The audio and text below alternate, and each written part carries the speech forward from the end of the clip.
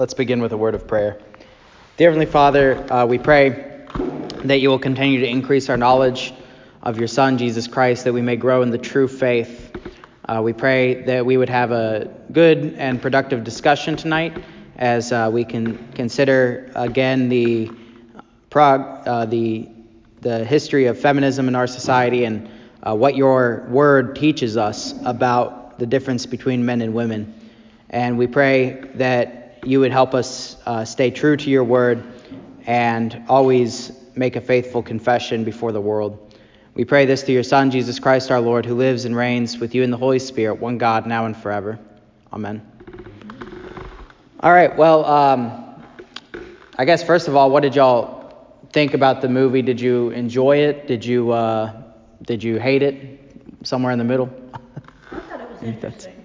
Thought it was interesting? I thought it was more for women Mm-hmm. watch than men. Yeah, that is true. It is definitely geared more towards, and that's something I almost didn't even notice the first time I watched it, because just kind of thinking about the theology of it more than kind of the message it was sending. But I do almost appreciate that there was more kind of motivation. It's almost like a motivational speech, but in documentary form for Christian women. That giving Christian women like a kind of motivation to live out their vocation as women. So yeah, I thought that was good. But I think men can benefit from it. Can kind of see, some of the differences in as she went through the different forms of feminism and things. Kind of see how that's progressed throughout history too. I liked where they brought up, she was a Proverbs 31 woman, Mm-hmm. And that lady she was into so many things, she didn't have a minute to even think of something else. She didn't need time. Yeah. She liked to bake bread. Women do. I don't What's know, that? she's building shelves. Putting that back, Yeah. kitchen. I've never seen any women do that. I've never seen very many men do that. Yeah. And she. I thought it was funny though when they made like that women's life was so much easier. I've never seen a woman that got bored about all the stuff they have to do. I mean, I know with Judy, she takes care of all that stuff. Mm-hmm. If it wasn't for her, it just don't get done. Yeah. Yeah, that's true. I wouldn't be bragging about it. And it's hard for us to know, exactly what it was like, but that you got to think before these time-saving devices, the world had to be so different, before dishwashers and washing machines and all that kind of stuff. Well, what I think of is like in the past, if you go back and you talk to your great-grandparents or whatever, the women, they did laundry on Monday. That's all they did. Yeah. Well, you can see why that's all they did. If you got this big cauldron and stirring the water with the soap and hanging it on the line, that's all you got done. Right. And there was a specific order on how you hung clothes. So I can see why things were, They weren't the good old days. No. But do you understand with all the modern conveniences, it's not so much that the women were bored, it's that they started hearing the feminism say, oh, you're not worth anything. Right, well, and that's true. A lot of people say that. I mean, my daughter said, I don't know how many times she said to her, or, they say two things when they find, she didn't even tell people how many kids she has unless they really press, because everybody always says, well, do you know how you make them? I mean, my goodness, they always got to say that. Or, and then they always want to ask, well, what do you do for a job? Or what do you do after the kids leave? Like, and she says, oh, I just sit there and eat bonbons. Yeah. Because that's what they think. Yeah, she right. says that. But, you always get stuff, Mm-hmm. I used to have people, because I was a teacher and I worked supposedly from 8 to 3, which was not true. But people go, well, what do you do after 3 o'clock when the kids go home? There's a lot to do. Yeah, it's like the thing about pastors. Oh, yeah, you just work once a week. Yeah, you only work on Sunday. What do you do the rest of the time? Just 2 hours a week, right?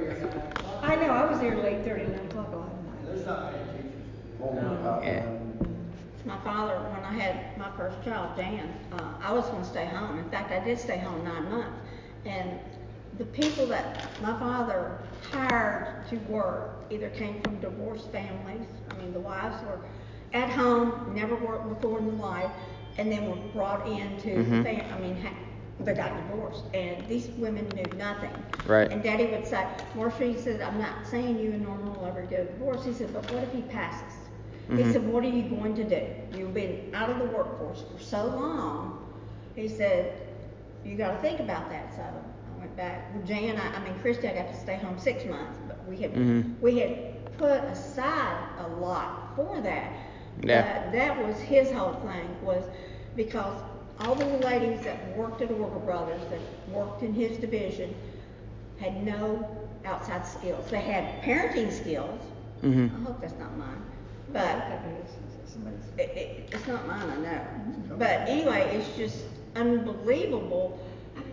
You talk to these ladies and the life that they had, and all of a sudden the husband comes, we don't want you anymore. Oh my God, they had children.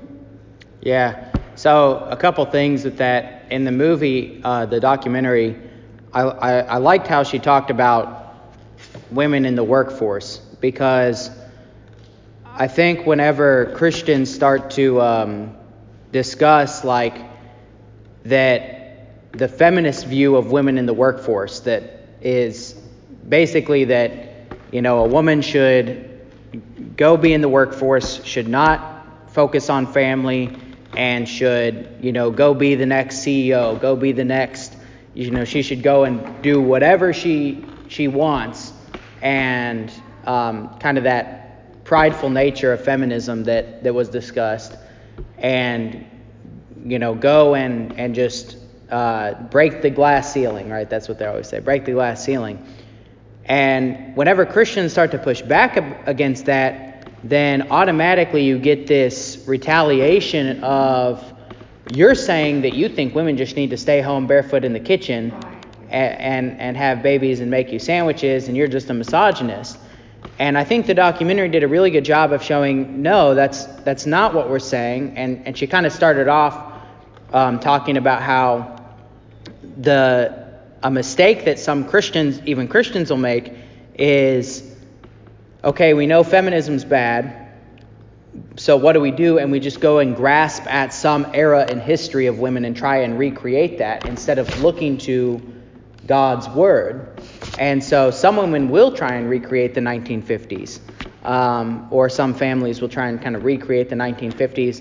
But as she pointed out, that's not even, there were problems there, because right when that was happening, you had all these time-saving devices come out, but then you still also had birth control. A lot of families, like if you look at, I always think about like the Dick Van Dyke Show or Leave It to Beaver or whatever. They only have 1 or 2 kids, so it's not like they're not already kind of on the feminist track with birth control of preventing bigger families. I mean, those are just 2 examples, but that was happening. You can see the birth rate really dramatically decline around that time. And so, and they would, send their kids to the public school and everything still. So you had, women who did have a lot of time on their hands, and they did, kind of get caught up in whatever they'd get caught up in the world. And there were some problems there too. And so I think the documentary did a good job of saying, no, we're not trying to recreate the 1950s. First of all, there are problems there. And second of all, Most of us grew up in the 50s. I did. I grew up in the 50s and the 60s. Yeah. 68. And we're not necessarily trying to kind of recreate that, where there's no woman in the workforce, and that there's kind of this like perfect Leave It to Beaver house in every white picket fence and suburbs and all that. We're not trying to necessarily recreate that. We're just pointing out that the Bible does distinguish between the spheres of work that the man and the woman should be involved in. So I like that she never said like, women shouldn't work, because I don't think that's true. And she pointed out a couple things. One, that there are seasons in life that are different than one another, right? So it's different when you have a bunch of really young kids at home, or multiple, or kids at, young kids at home, or it's different when you're retired, or at the age of retirement. There's different seasons. You might be single and not married, but an adult, there's different seasons in life, and that might kind of dictate where your work is going to go. And then two, also, what is your work directed toward? Is your work directed toward you trying to further yourself in a corporate world, trying to make a name for yourself, or is your work for the help of the mission that your husband and family is on, and is your work to ultimately to serve your family? And in a sense, I think that's true for men too. That we'll talk about a little bit about the way she portrays the difference between men and women, but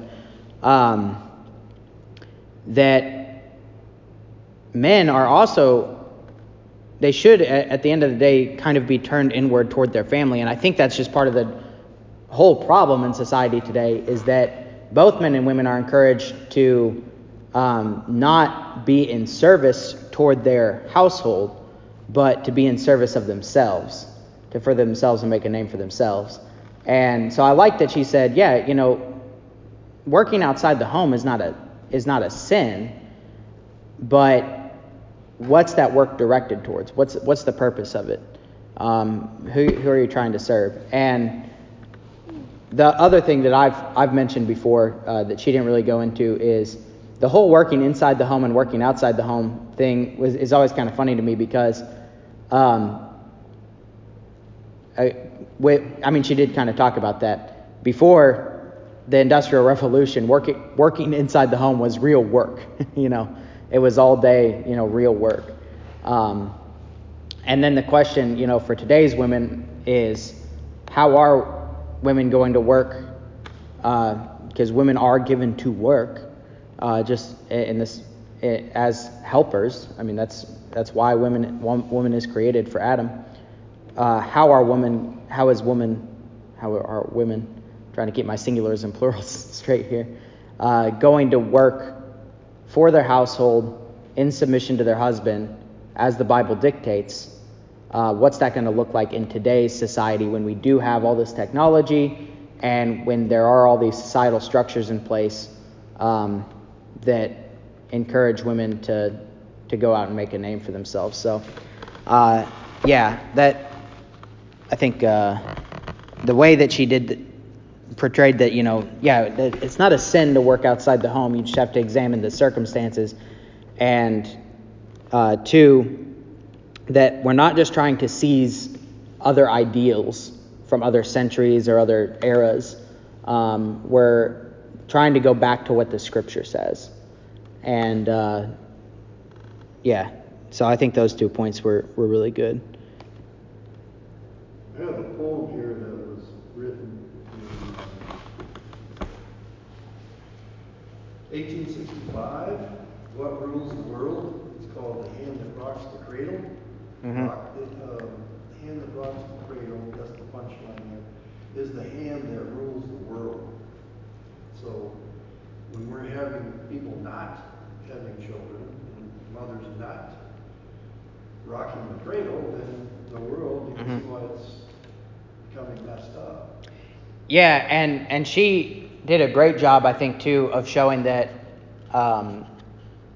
if you compare the way that feminism has advanced its ideals with the way that Christians are going to advance their ideals, the way that Christians are going to advance their ideals is not in a huge public, riotous way. The way that Christian women act is in engaging in what seem like trivial tasks, right? In feeding little kids, and changing diapers. And it's not just even with kids, and managing the household, whatever that looks like, whatever the season in life is again. Meekly and humbly serving their household in that in those capacities, and it's not going to make a name for anyone, right? It's not going to be this thing, but like I think the analogy she used is it's a lot of little streams of water, but when you get a lot of streams of water coming together, going in the same direction, that river has a lot of force. And so in that book I referenced when we were doing the marriage stuff, the Walter Meyer book, For Better Not For Worse, he talks in there about how women in a marriage find the most joy when they find joy in the trivial tasks of marriage and family life.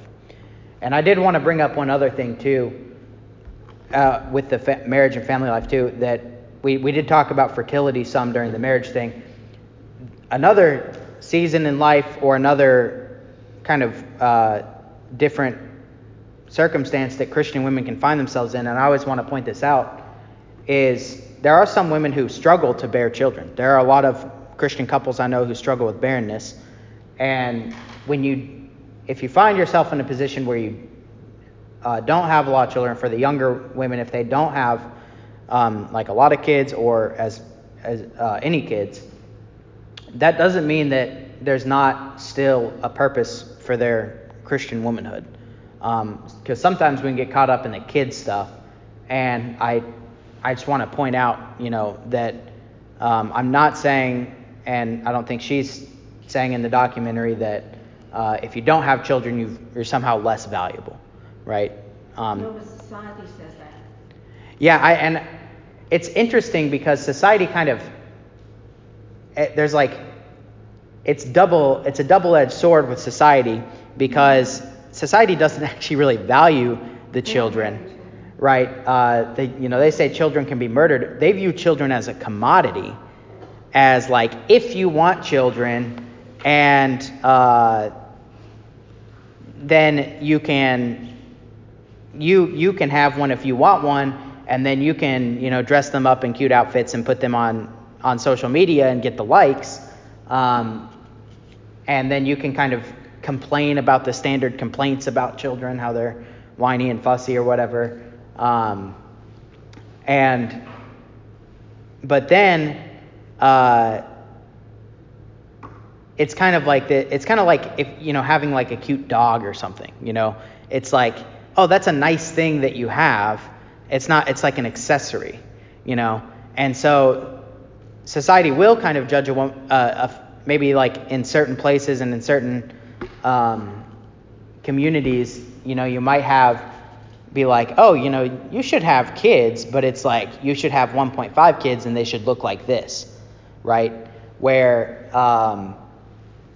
like if you have too many, or if they're not, if they don't kind of look the right way, then that's also not accepted.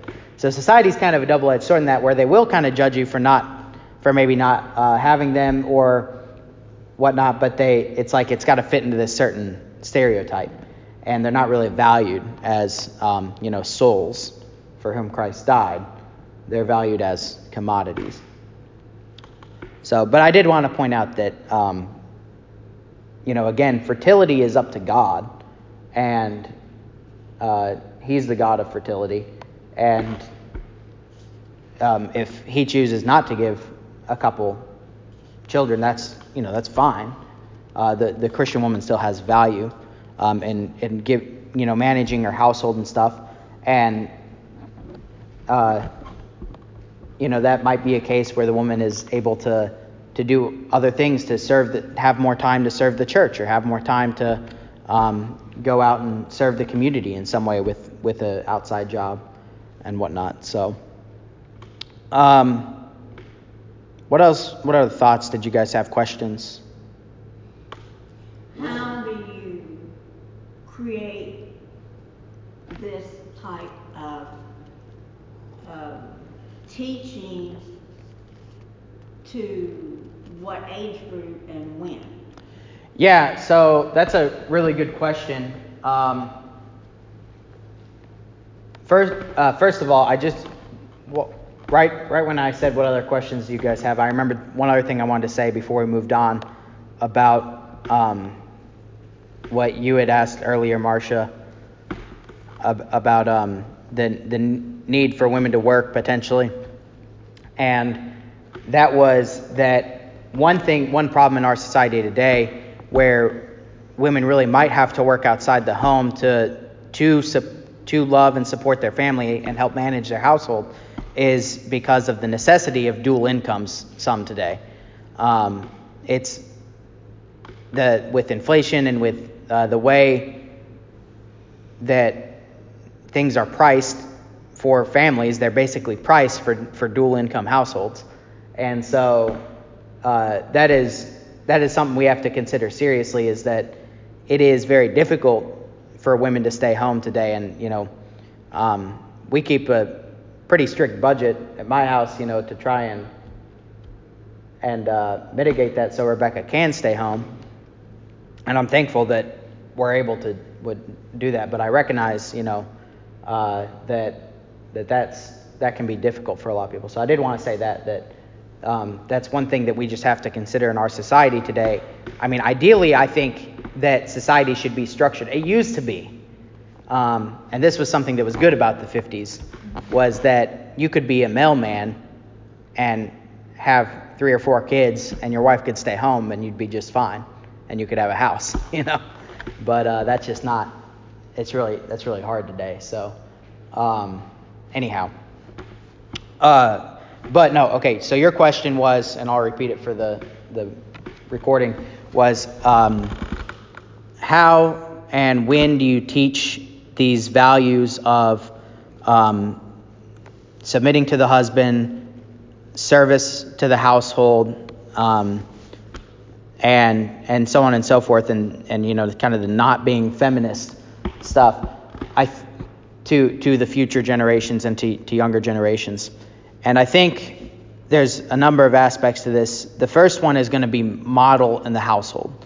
So the main way that kids learn is imitation. And if kids grow up with a father and a mother that are in a properly structured marriage, where the husband is clearly the head of the household, and where the wife submits to him and helps him and lives with her sphere of life being the home, then that will be natural for those children growing up. And I think that's kind of the first and most basic thing.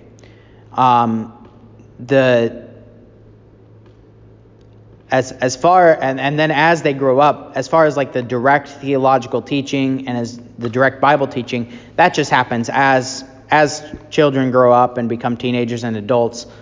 It's just like, it's like talking to a kid about going through puberty, right? There are conversations that need to be had over time, right? So you have these conversations, and especially in our world, I'm going to have conversations with our kids that are going to go something like, look, you're going to hear and see a lot of this in the world. That's not what we do.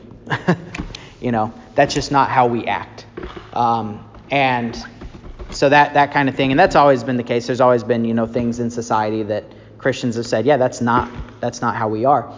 And then along with that too, I think one thing I've talked to the young families group about is, as our kids grow, one thing we want to be doing is, and one thing I think the church at large should be engaged in, is a kind of, and this is going to sound a little weird, but a kind of matchmaking for the future generations. We're not trying to pair them off quite yet, but that I think in our society we've gotten arranged marriages used to be quite normal, and I taught on Genesis 24 to the young families, which was the marriage of Isaac and Rebekah, which is the model marriage really in the Old Testament. They're the only not the only, but one of the primary like monogamous relationship marriages in the Old Testament. And you remember the story? Basically, what happens is not Isaac himself doesn't even go. Abraham's servant goes to the well and says, "Yeah, you're the one. You brought water to my camels. Let's go back to Abraham's family, and you can meet your husband." And it works. It all works out really good, right? So, but I think Christian parents should kind of work with their children. I don't think it should be like purely arranged marriages where it's like, all right, we've signed a contract and here you go, this is your wife. But keeping, looking for potential other families and people you want to be in relationships with where you have the same worldview, right? Where it's not dependent on them. It used to be where, a lot of. Well, let me ask you this. When y'all were growing up, was it hard to find people to date? No. Yeah, right. Okay, so it's really hard for people to find people to date now, especially young Christians. So, for example, at the gym that I go to, the jiu-jitsu gym, the guys know I'm a pastor, and there's some of them I talk to and help kind of give some advice to and stuff. And basically every one of them is like, how do I find a Christian wife? That's I've told them, you come to my church and then we'll find. But that is a really hard thing today. Is it's just really hard for young Christians to find each other. And so that's one thing, is trying to kind of help say, hey, well, as the kids get older, hey, you're 16 now, and this family has a girl that's also 16, and we know the family, and they're really nice. Why don't y'all start talking and get to know each other a little bit or whatever, things like that. So I think that'd be helpful. Anyway, that's probably too long on that. The other thing that I was going to say is that, and this goes to that Titus 2 verse that she referenced in the movie, which is the verse where Paul says that women should manage their households. But two, the context of that is that the older women in the church help to teach the younger women what it looks like to live this life. The widows in the church help to teach the younger women. And so that's one thing I encourage anyone who did grow up in the 50s or that have been married for a while, help talk to the younger women, right? And the same thing goes with men. I tell the men's group, the baby boomers in the men's group need to teach the Gen Xers and the millennials how to be a man, right? We need to learn things like how to change the oil, and I know how to change oil, but the young men need to learn from the older men, and the young women need to learn from the older women. So developing those relationships within the church is very, very valuable as well. And that's really what people used ahead. to learn when they lived in multi-generational houses. Yeah, right. Yeah, we don't really have multi-generational houses anymore. There's always been, some jobs where people will move for their jobs, but not anything like today, People move really, and this is another industrial revolution thing that we just have to deal with. And I'm not saying the automobile is sinful by any means, but the automobile changed things. The automobile allowed people to move across the country and just live wherever they wanted, wherever they could find a job. The automobile allowed people to not know their neighbors because you could have whatever friends you wanted because you can drive to their house instead of getting to know the people next door. Yeah. I worked with a lady who actually believed that having two vehicles is what causes divorce. She said if you have one vehicle, you have to be attentive to each other. You have to lay out your time. You have to appreciate each other. You have to communicate with each other. Right. Yeah. And so she Well, she was married I wouldn't say that is the cause of divorce, but there is a seed of truth in that we do need to think about the technology we have and how we use it, and set limits on it in a certain way, right? So like you can think about this with like phones. Like basically, I think everyone should set a limit for themselves on how much they're on their phones, right? How much blue light they're taking into their eyes, because scientific studies have shown that it's simply not healthy. You don't sleep as well, you don't learn as much, your attention span decreases. It's just not healthy. And especially with kids, like the official advice now is basically don't let your kids look at a screen until they're like 12, if you want them to be really healthy, because it's just not good for them. It ruins their imagination because they don't get bored and then they don't develop imaginations. So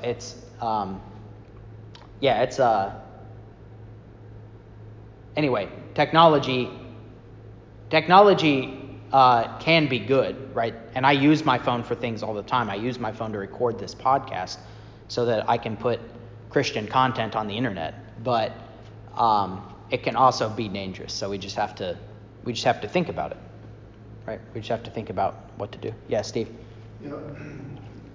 Other women that wait because they have a career, and all of a sudden they find themselves not able to find a good Christian man because really the best are already taken. Yeah. So my advice to the younger is to find someone right away. Yeah. Be real picky about it. Right. But find one right away, and because they'll be gone by the time you get back out. Yeah. Yeah, and the good guys are taken by the time that they're, because the good guys want to get married earlier, right? And then and there's all this whole societal problem where basically society teaches women to do everything backwards, right? To grow up, be individualistic, get a career, and then go get married, and then maybe have a couple kids. And that's really basically all backwards, except for you should get married before you have kids. That part's not backwards. But actually, really, society does switch those around. A lot of times, society now says it, live together, have a kid, and then get married. That's actually what society teaches now. So they still have that backwards. And really, that basically sets up women for failure, and ultimately probably divorce and bad relationships with their kids and all sorts of things, because women's bodies are meant to have children, obviously, at a much earlier age. Yeah, after 40, forget it. Yeah. For like on that end of things, we know it's a lot more difficult. Also, we know that biologically, when men and women change and are able to have kids, that's how God designed us. I would say that there's been a lot of interesting studies too about how puberty has come earlier for kids now because of the over-sexualization of the culture. So that's not good. But with that said, we get married later than basically any other society in human history now, which is just very odd. Especially when you consider Paul's advice in 1 Corinthians 7 that you should get married to avoid burning with passion. That when are people burning with passion the most? Well, basically from 16 to 24, So maybe try and get married in that range when you're burning with passion, because that's kind of Paul's advice. So shouldn't the church teach more, like you said, the men want a Christian lady? What's their definition of a Christian lady? What is a lady's definition of a Christian man?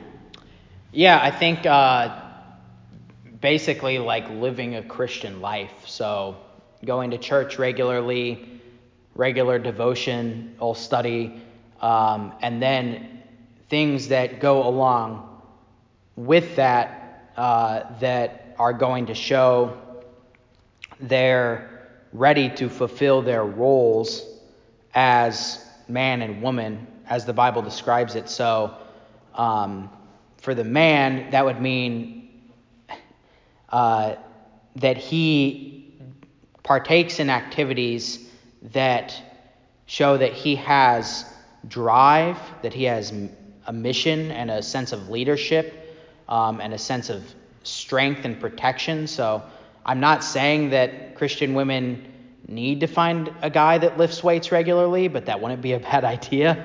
And then also for the women, that Christian men are looking for young women who show an interest in nurturing other people and in in caring for especially children, but in caring for and kind of showing that nurturing, helping aspect that is going to make for a good Christian wife. So things like wanting to visit her grandma in the nursing home and being really excited whenever she gets to hold a baby and things like that. So those are obviously kind of tertiary things in a sense, but they help show a little bit of like what you might want to look for. So, and that's obviously, those are just examples. There are other things that you could look for too, but like one guy I've talked to a lot said, he'll date these girls and they'll actually be okay with staying at home, but then they say, well, we don't really want kids and we don't really want to do anything at home. We basically just want to sit around and go to the pool and hang out with friends, and you to earn the salary, which is like, okay, that's not, staying at home is not bad, if it means that you're going to be wanting to raise children in that home and nurture the home. But that's kind of almost going back to some of that, what she was describing at least, and I wasn't there, but what she was describing at least as kind of 1950s, like women just kind of wanted to sit around and look pretty, but and then got bored. So anyway, but what the church should be teaching is, first of all, living a Christian life, being dedicated to Christ with all that entails, and then looking for things that are going to grow into Christian manhood and Christian womanhood. What other thoughts did you guys have about the documentary? Maybe not the documentary, but back in biblical times, Sarai, I guess, was really brokenhearted that she didn't have any children, because in that culture it was a shameful thing. Yeah. And then Abram comes along and has a child with Hagar, and that never works out, outside of marriage. Sarah told him. It don't matter. It never works. Yeah, it didn't work out though. It doesn't work out, but They were still bitter about it at the end. Yeah. And so I think the definition she gave for feminism, did you catch the definition she gave for feminism? I thought it was really good. It's a woman being at war with her own body, right? That what feminism seeks to do is to take the creation of God, which is woman, and to fight against it, right? And it is true. So what I said earlier about, women who don't have children or can't have children still being blessed by God and everything, that's still true. But for most women, they are by their very nature going to desire children, right? As she said, the childbearing nature of women is something that they live with every month, right? That's what that time of the month is. It's preparing for children. And that's how God created women, right? Is to nurture, to feed the children, right? And even like modern psychology knows this, that what attracts men to women, it's their measurements, right? Their curvatures, we'll say. That's what attracts men to women, right? Biologically. And what are those? What is that all designed for? What are hips designed for? Right? They're designed for childbirth. So this is a biological reality, and the major trend with all the waves of feminism that she went through is that the children are the problem. The children are the problem. The children are the problem, right? And so birth control and then abortion. And then now, with third and fourth wave feminism, you have beyond even abortion, mutilation of the body, with transgenderism and all that kind of stuff. So,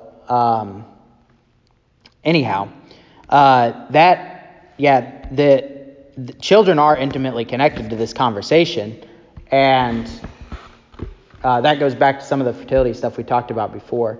But yeah, I think that barrenness is obviously that's a cross to bear, right? So when we talk about barrenness, if God desires it, God desires it.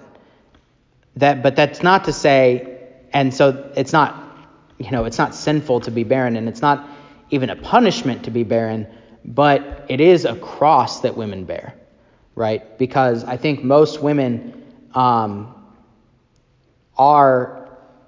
do desire to be married and to have children, right? And that 1 Corinthians 11, right? The man was not created for the woman, but the woman was created for the man. And I actually think this is something I have to study more, but as I've studied 1 Corinthians 11, I don't think that, I think when Paul talks about celibacy in 1 Corinthians 7, he is really limiting that to men. That men can be celibate in a certain way that women cannot be and be fulfilled, right? Because men can still kind of have their mission of, and in Paul's case in 1 Corinthians 7, it's of sharing the gospel, of preaching. And do that alone without a wife if they're not burning with passion, where women really don't have that option, right? What women are created to help. They're created to help their husband primarily. And so I think, and I think this is true anecdotally, that I've really actually never known I've known a lot of young women and other women, and I've never met a single career woman that's truly happy and fulfilled with their life. All the women I know that are fulfilled and happy with their life are married, and maybe have kids if the Lord has provided that blessing. So that's something to consider. I need to study that a little bit more. I'm not going to say celibate women is sinful at this point, but it does seem when you look at 1 Corinthians 7 and 1 Corinthians 11, the way that Paul talks, that man was not created for woman, but the woman for the man. And so that order is important. Anyway, what other thoughts did y'all have? Okay. I got a number of things here. So, I'll just go down the list and we can kind of talk about it. The first thing she started with I thought was really good, which is the basketball boundary lines, right? That our society has basically said that there's no, if and this is something that I've talked about before, but if women can be whatever they want to be, right, then there's no boundaries, right? And that makes the whole thing meaningless, right? If you take away all the boundary lines in basketball, there's no free throw line, there's no 3-point line, there's no out of bounds, then the game doesn't work, right? And the same thing is true with man and woman, that God created man and woman different. He created there to be boundaries for each one.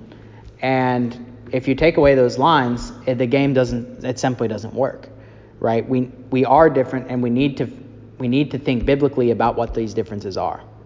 And you can see that in the third and fourth wave feminism today, that they just want no boundary lines, right? Everything is allowed, everything is interchangeable, all the parts are interchangeable, right? And that started with that first wave feminism back in the 19th century. She went through the Wollstonecraft and Shelley and all that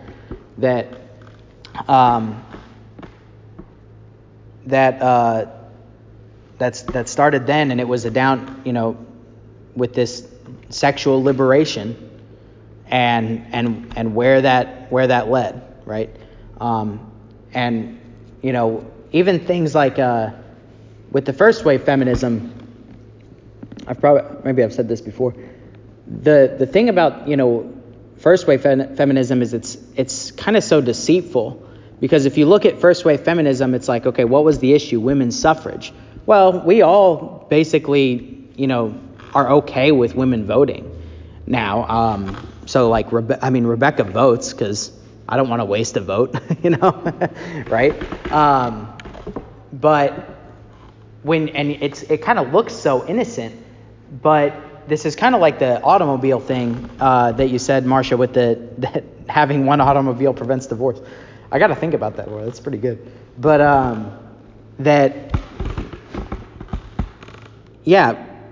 a woman voting, it's not, the Bible doesn't say, "Thus saith the Lord, women should not vote." But when you have a husband, and the thing about the voting was that before women's suffrage, you had household voting, right? You had a representation of the house, of the home voting. So that it wasn't that the women, as a husband, as a Christian husband, I seek my wife's counsel on things, right? So I don't, we talk about important things. She's not stupid, right? So. Do you let her win? What do you mean? Like when we argue? Norman's father and mother, they would agree on something, but he would always make a change enough that they didn't agree. Okay, so he was always right. Yes, they agreed on certain things, but he would add something where it did the last one. Yes. I don't know. No, we're not like that. But so it's not that like, oh, women are stupid, they can't vote. It's that the household was voting together, right? And that's not. And then if there was a single woman, her vote was still with her father's household. Very traditional, right? You're kind of, even if you're an adult, you're still kind of in that same household until you're with a husband. So, again, there's no Bible verse that says, "Thus saith the Lord, the woman should not vote." But on the other hand, when you look at what the idea was to separate the man and the woman as two individuals, right? And to instead of having a unified household, you had two unique individuals that were interchangeable and could do it. And then that just all the way down the line, that leads to, and it's not that issue led to everything. It's that philosophy, right? It's that idea that the woman is not distinct from the man, right? And that they're not a one flesh union, but instead they are two interchangeable individuals, right?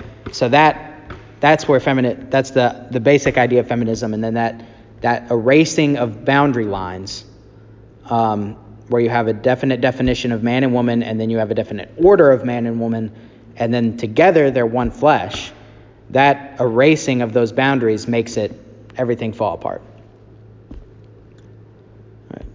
The other thing, we already talked about this some, but the next thing that I had on my list was future generations. So I liked how she appealed to,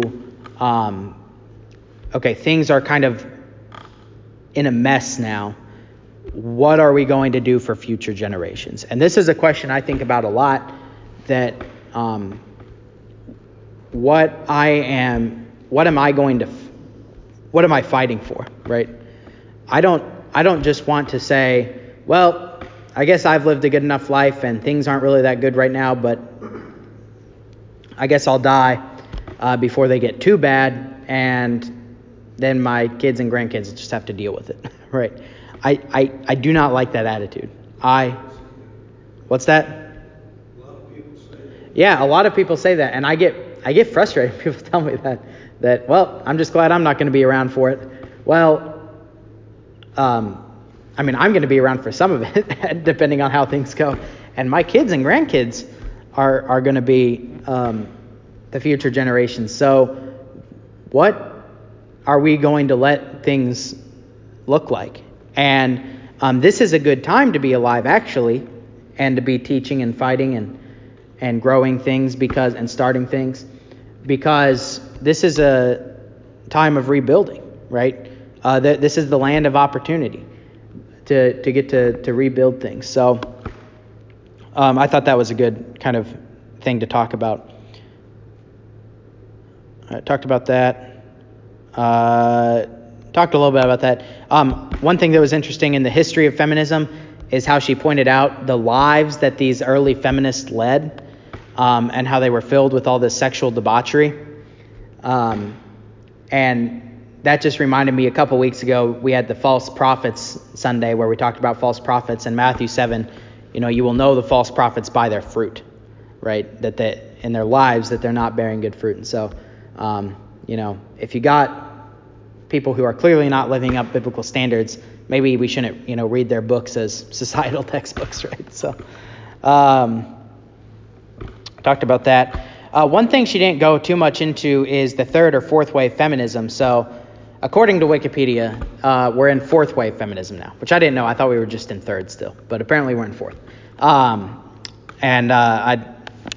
was looking up when the dividing lines were, but if you think about, she didn't really talk about what those were. She talked about first and second wave more in depth, and so I was just going to cover a little bit about third and fourth wave feminism, which is where we're at now.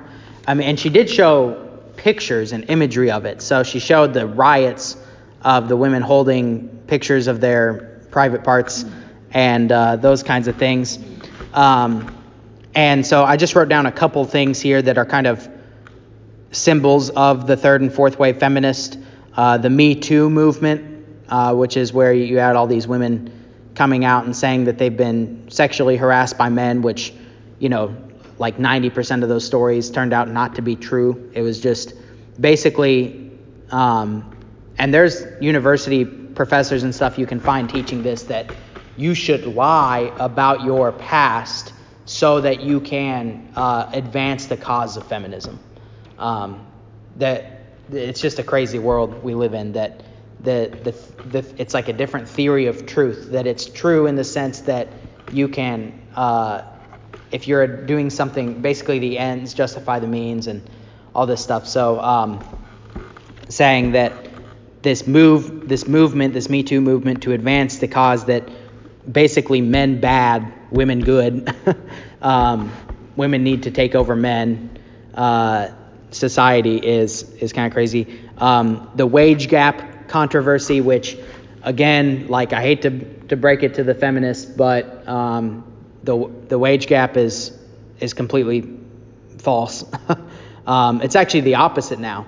More women graduate college, more women get jobs because of all the what's that called? The equal opportunity employment and all that stuff, has basically made it to where if you're a white man who's a Christian conservative, it's harder to get a job now. because they will hire a woman above for above a man, so that they're going along with the society narrative, and pay them more. So I have like some charts and stuff saved somewhere that dissects all this, but so the wage gap controversy, and then as she showed kind of this with the third wave feminists and the fourth wave feminists, the only way I know how to describe it is gross and debaucherous. I mean, you just have these women marching around with no clothes on, basically no clothes on, and waving signs that are gross and debaucherous. And even if you just like walk around Target now in the summer, it's pretty insane what girls are wearing. That gets away with clothing now for nowadays, and it's just gross. It's just not good. And then finally, combining forces with the whole transgender movement and all of this, which the relationship of transgender and feminism is kind of funny to me because on the one hand, it's based on the same premise that every person is interchangeable, and that there's, at the end of the day, there are no boundaries, there are no distinctions. But on the other hand, feminism will eventually be taken over by the transgender movement, because what is feminism? At the end of the day, feminism does rely on this sense that there is still such a thing as woman, right? And at this point, we can't even say that there is such a thing as woman, right? That's the whole Ketanji Brown Jackson clip that was at the very beginning of the movie. What's a woman? I can't say. I don't know, right? There's no such thing. And so that's the transgender thing, that there's no such thing as woman, there's no such thing as man. Anyone can be anything they want. They can have any parts that they want. They're all irreplaceable, right? So that will ultimately, I think, destroy feminism, because you can't fight for women's right. Well, we already see it destroying sports. Yeah. There's no such thing as there's no such thing as female sports, right? So anymore, because you just have that swimmer. Oh yeah. Leah. Whatever his name is, Thomas or whatever. So that's always interesting that the radical feminists, the fourth wave feminists, are united with the transgender movement on paper, but in theory, it's like, well, what even is that anymore? What even is a feminist anymore in that sense? Okay, and then the final thing I had, unless we have any more comments, questions? Yeah, Steve. Back to the Me Too movement. In 2017, Judge Roy Moore was running for election, and he was a victim of that Me Too thing. Yeah. Well, anyway, he just got awarded $8.2 million in his lawsuit against him. For slander? Yeah, libel. Or libel, yeah. So, there was no evidence. They had all these talking points, and there was same thing with Kavanaugh. Yeah. Oh yeah. So I've been praying for him for years. Yeah. Well, there in the way back, it was acceptable. Society accepted that if you wanted to get ahead, then you did certain things. It was acceptable. Mm-hmm. Nowadays, you can't go back and hold them accountable for something society said was acceptable, because there are a lot of things that did happen that really happened, but they weren't famous people that you go after. Right. But to advance in certain positions, like the police department, you advanced in certain areas if you participated, okay? And that is actually documented and all that. But you can't now go back and say, well, in the 50s or the 60s, this happened to me, and expect everybody to... And I should say, I don't doubt that there has been such thing as like sexual harassment that's happened before, that bad men have committed against women. And I would also say that women have done the same thing, that women have used their sexuality to get ahead, and other things like that too, and so we live in a sinful world. There's no doubt about that. The Me Too movement specifically encouraged women to lie. So that's kind of my point about that. But I mean, I have no doubt. And then, but your point is actually really good too, Marcia.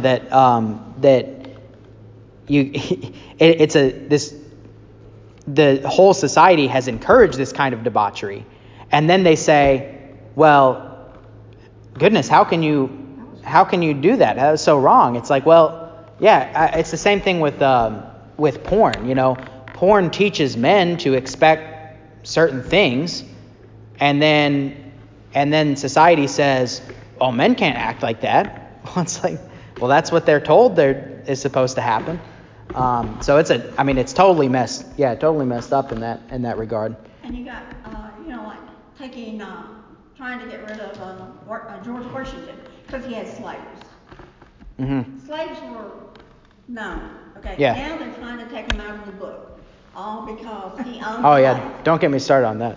So I mean, here again. They took away my flag. You can't hold something that was society acceptable and now come back and say, oh, that's so wrong. Let's punish them. Let's get rid of them out of the history and everything like that. They've opened their eyes up. Slavery's never ended.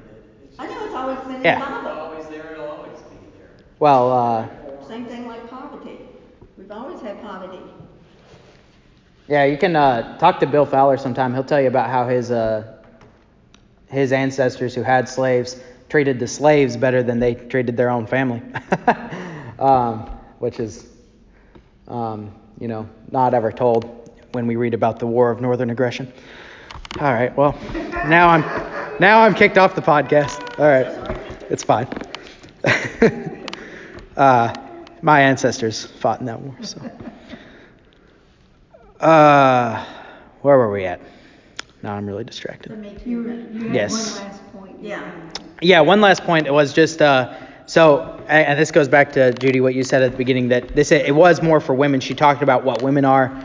She didn't really discuss kind of what men. So what, in contrast to what Christian women should be like, what should men look like, and in real short to kind of give that contrast.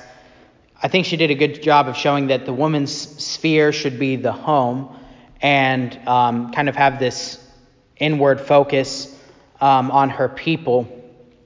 And with men, like I said, the focus is on sacrifice and responsibility of the home as well, but the way that service looks kind of goes in different directions. So the woman has the sphere of the home, and the man goes out of the home and kind of leads the home with him in a certain direction.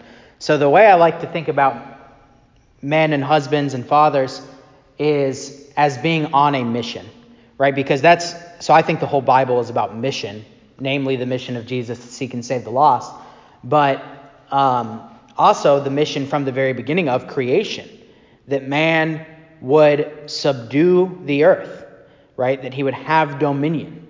That's God's purpose of man in creation, is to have dominion. And so man is on this mission, and that involves leadership, that involves direction, right? And so that helps make sense of if a woman is going to submit to a man, what she's submitting to. Well, she's submitting to him as someone who is leading, right? And leading means to go somewhere, right? So like another example of this would be, this is also why, one of the reasons why pastors are to be men, because pastors are to be leaders in this regard. And as a pastor, what are you trying to do with the congregation? You're trying to take them somewhere, right? To lead them into a stronger knowledge of the Lord. And to go on that mission with Christ. So in the same way, a husband and a father in a household is going to be leading the household somewhere. And the woman helps that mission by taking care of the home, right? By making sure that that home is going in that same direction and submitting under him. So that's kind of the main thing that I would say. And then the other thing we talk about with men is sacrificial responsibilities. Sacrificial responsibilities. So the man is to love the wife as Christ loved the church, which means to give up his life for her, right? So for the man also, it's not about making a name for yourself, right? It's about sacrifice, about providing and protecting, and those things involve, self-sacrifice. And then responsibility, that the responsibility of the whole house is on the man, right? So anyway, I can go into that later, but that the woman is given to submit and to service, but the woman does not have responsibility in that sense for the home, right? The man has the responsibility that the home is a Christian home. The man has the responsibility that they're going in the right direction. The man, at the end of the day, Rebecca helps me with the management of the home, but everything in the home, it falls on me, right? If something's going wrong, it's my fault. Even if it's someone else's sin, it's still my responsibility. So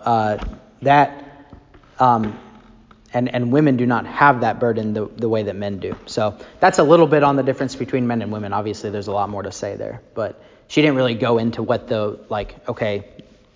we talk a lot about the woman and the home. What does that look like for the man? So, any final questions or comments? Well, I thought it was fun to do something a little different than just stand up here and talk. So, we'll maybe kind of trying to incorporate some more of these types of things in the future. All right, well, let's close with a word of prayer then. Dear Heavenly Father, we thank you that you have created us, man and woman, in your image. And we pray that you would continue to strengthen us in the roles and the duties that we've been given in this life. We pray that for our future generations of men and women, that they would be raised in a firm knowledge of you and of your word, that when they are old, they will not depart from it. And we pray that you would continue to keep us under your care. You are the sovereign God, and you have us in your hand, and no one can pluck us from your hand. We pray that you'd give us all the comfort and peace that you know that we need from your fatherly hand. We pray this through your Son, Jesus Christ our Lord, who lives and reigns with you in the Holy Spirit, one God, now and forever. Amen.